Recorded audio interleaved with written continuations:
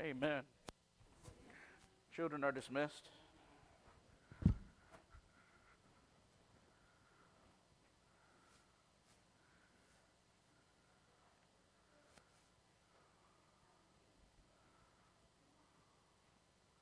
All right, if you have your Bibles today, please turn to the book of John. The title of the message today is, Are You Doing Your Part? Are you doing your part for the kingdom? One afternoon, a wealthy lawyer was riding in the back of his limousine when he saw two pathetic-looking men by the side of the road eating grass. He ordered his driver to stop, and he got out to investigate. He asked the men, "Why are you eating grass?" "We don't have no money for food," the first man replied. "Then you must come with me to my house," insisted the lawyer. "But, sir, I got a wife and 3 kids here," said the man. "Bring them along," replied the lawyer. And the second man, he exclaimed, "I got a wife and 6 kids." "Bring them as well," the lawyer proclaimed as he headed back to his limousine. They all climbed into the limousine, and once they were underway, one of the men expressed, "Sir, you are too kind. Thank you for taking all of us with you." And the lawyer replied, "I'm most happy to do it. You'll love my place. The grass is almost a foot tall." Some of y'all get that on the way home.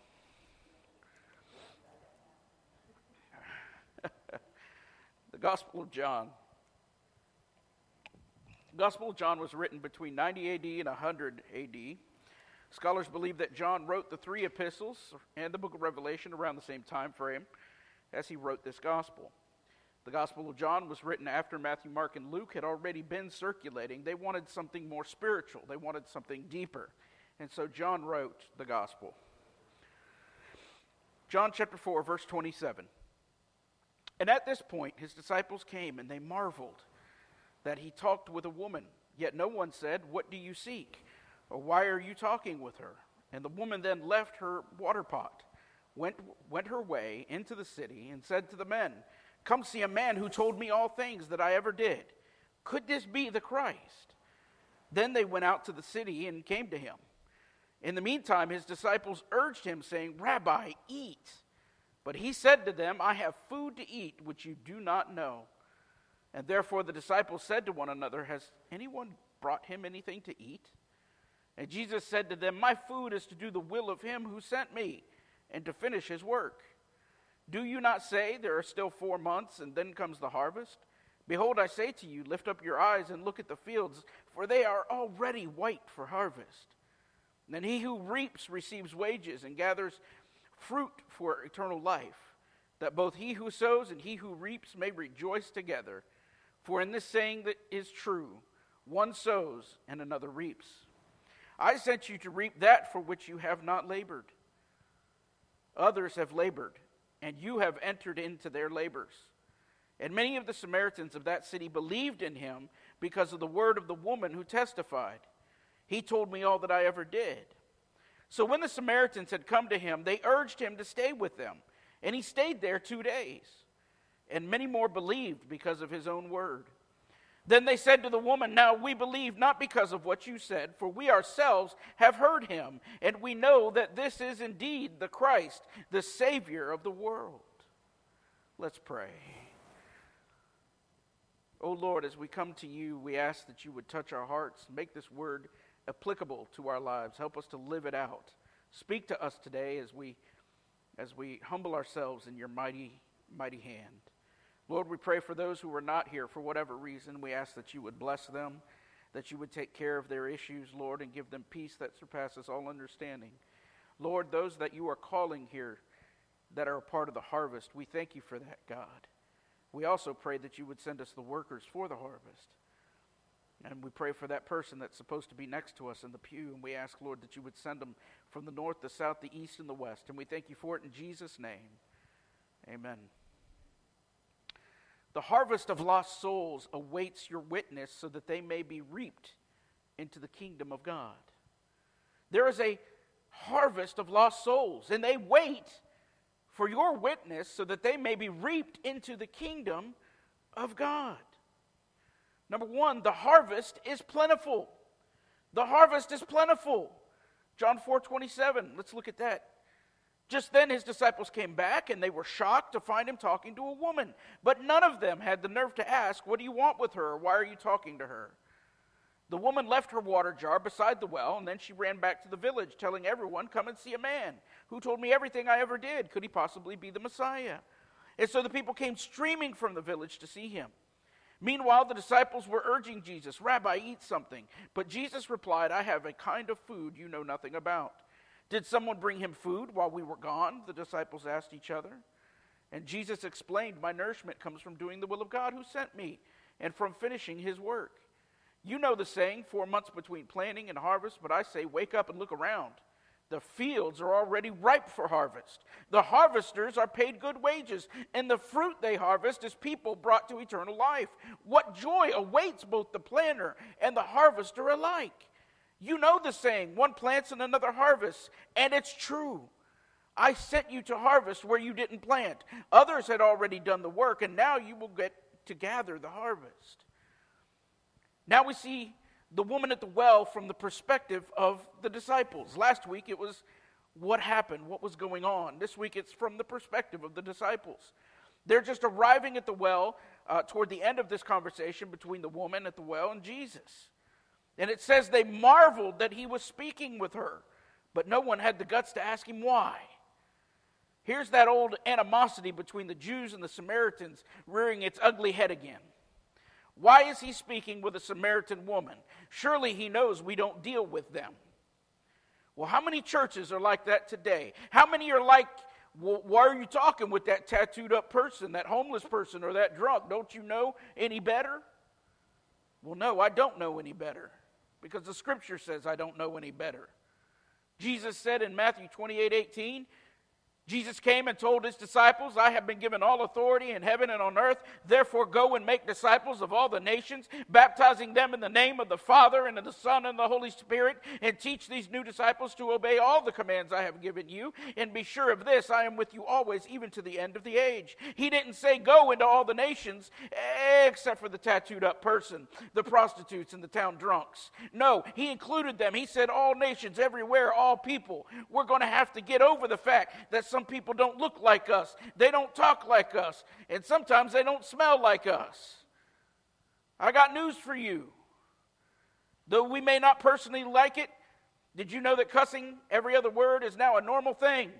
And a lot of people don't realize they're doing it anymore. Don't get on them about it.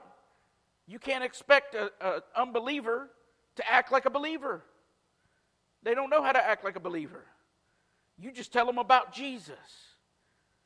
Let's work on making them a part of the kingdom and let God change them if he so desires. Matthew 22 verse 1 says, Jesus also told them other parables, and he said, "The kingdom of heaven can be illustrated by the story of a king who prepared a great wedding feast for his son.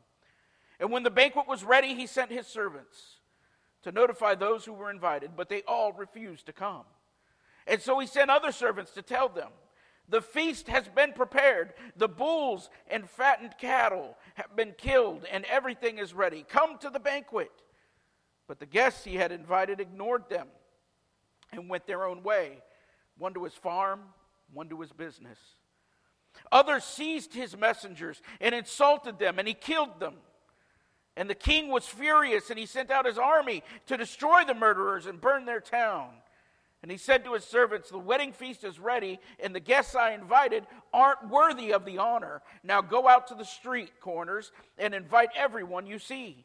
And so the servants brought in everyone they could find, the good and bad alike. And the banquet hall was filled with guests. He said to bring them all in, both the good and the bad. Guess what? That's our job. We're the servants. Our job is to share the simple gospel with those that we deem bad people and those that we deem good people. Even though all are sinful and fall short of the glory of God, you got to share the gospel with everybody. You don't get to pick and choose. God does that. John 4:28, the woman left her water jar beside the well, and she ran back to the village, telling everyone, 'Come and see a man who told me everything I ever did. Could he possibly be the Messiah?' And so the people came streaming from the village to see him. The interesting thing here is that even the Samaritans were looking for the Messiah to come, weren't they? This lady who met Jesus was so excited that she didn't care about her past or what people thought of her. She simply went and told the village of these people. She went and told them. And some probably came because they wanted to know if he was the Messiah. And some may have come because they may have been involved with this lady and wanted to see if Jesus really did tell her everything that she had ever done, as it might be embarrassing for them. Whatever the reason for people coming to Jesus, they came streaming from the village to see him. They came to see him, whatever their reasoning. John 4:31 says, "Meanwhile the disciples were urging Jesus, 'Rabbi, eat something.' But Jesus replied, 'I have a kind of food you know nothing about.'" If you have ever witnessed to someone and see them believe, you get this kind of euphoria yourself about it. You feel good. And so Jesus is not only feeling great seeing someone believe, but he's going to teach the disciples something spiritual. But just like the woman at the well, they're all caught up in the flesh. Verse 33, "Did someone bring him food while we were gone?" The disciples asked each other. And then Jesus explained, "My nourishment comes from doing the will of God who sent me and from finishing his work." Jesus is telling them that the most important thing in life is not the trappings of this world, but whatever the will of the Father is. That's the most important thing. He can endure hunger to do the will of the Father that sent him. Verse 35. "You know the saying, 4 months between planting and harvest, but I say wake up and look around. The fields are already ripe for harvest.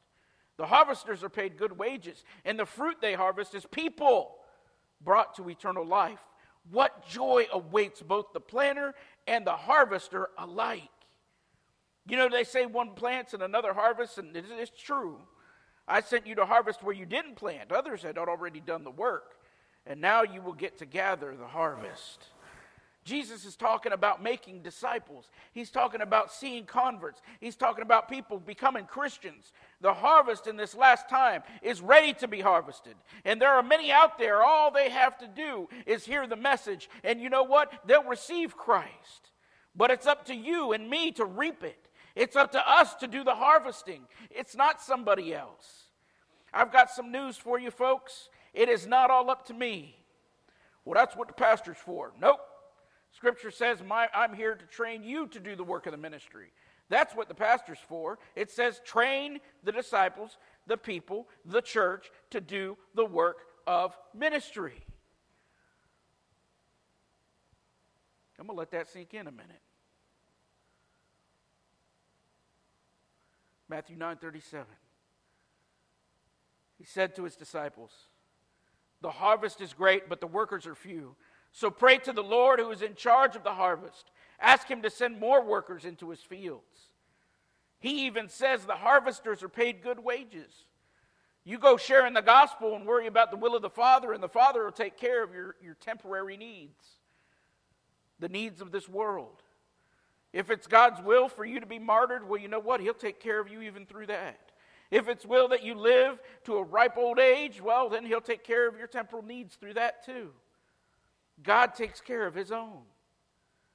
Matthew 6:31. "So don't worry about these things, saying, 'What will we eat? What will we drink? What will we wear?' These things dominate the thoughts of unbelievers. But your heavenly Father already knows all your needs. Seek the kingdom of God above all else and live righteously, and he will give you everything you need." So don't worry about tomorrow, for tomorrow will bring its own worries. Today's trouble is enough for today. And that brings us to number 2. Go reap the harvest. Go get them. You ever said sick 'em to a bulldog? That's how Jesus wants you to be when it's time to witness. Sick 'em. John 4:39. Many Samaritans from the village believed in Jesus because the woman had said, "He told me everything I ever did." And when they came out to see him, they begged him to stay in their village. And so he stayed for 2 days. long enough for many more to hear his message and believe. And then they said to the woman, now we believe, not just because of what you told us, but because we have heard him ourselves. Now we know that he is indeed the Savior of the world.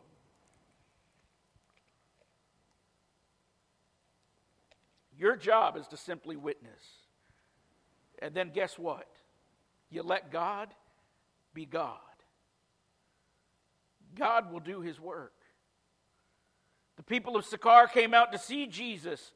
And once they did, they were thankful that the woman at the well went and witnessed to them. She told them about Jesus, and they came out to see this thing that she was talking about. And once they saw and heard his teaching, they begged him to stay with them. And guess what? He did. He stayed 2 days. And many more people believed in his message of the kingdom. And the most interesting thing about witnessing is that you have to point out that people are sinners and they're in need of a Savior. Then you back off and introduce them to Jesus so that they can see, spiritually speaking, who he is and what he's about. I love what's written at the end of this section on verse 42. It says, then Jesus said to the woman, now we believe not just because of what you told us, but because we have heard him ourselves. Now we know that he is indeed the Savior of the world. People must be told that they are sinners. And you see, you don't want to just add Jesus to a stinky dead life. You want that dead life to become new, to have real life, to embrace Christ and come to life in him. Folks, how can they believe unless someone tells them? That's what the scripture says. Romans 3:23. You all should know it. For everyone has sinned. We all fall short of God's glorious standard. And what is that glorious standard? 1 Peter 1:16 says, you must be holy because I am holy. You can't do that on your own. Did you know that? You can't be holy. You were born in sin. You stand condemned already. But there's good news. What's this good news? Well, that's told to us in Romans 6:23. It starts out pretty morbid. The wages of sin is death. Oh, well, that's not good because all have sinned. Well, your wages is death, but it doesn't stop there, does it? It says, but the free gift of God is eternal life through Christ Jesus our Lord. The free gift is Jesus. Jesus went to the cross to pay a debt he didn't owe. The debt is the sin debt. You and I owe it, but Jesus paid it. You see, he lived 30 years, and for 3 years he did signs, wonders, miracles, declared himself the Son of God, the only begotten Son of God. John 3:16 says, for this is how God loved the world. He gave his one and only Son, so that everyone who believes in him will not perish, but have eternal life. God sent his Son into the world not to judge the world, but to save the world through him. So how do we receive this gift? How do we receive it? Well, Romans 10:13 says, for everyone, that's you, me, Billy Graham, bless his soul, everyone who calls on the name of the Lord will be saved. Everyone. That's a promise. Everyone who calls on the name of the Lord will be saved. Have you done that today? Have you done that today? If you would but ask for the gift, that's calling upon the name of the Lord, you will be saved. Not maybe, not might be, not should be, but will be saved. If you remember nothing, remember this: the harvest of lost souls awaits your witness so that they may be reaped into the kingdom of God. You know, as the ladies come, when I preach a message like this, it's a very simple message. You're supposed to do something with what you've been given. You're supposed to do something with Jesus. Very simple message. You're supposed to witness. You're supposed to tell somebody. That cashier at Walmart, and I'm not talking about the self-checkout. Well, maybe you're talking to yourself, I don't know. They need to hear the gospel.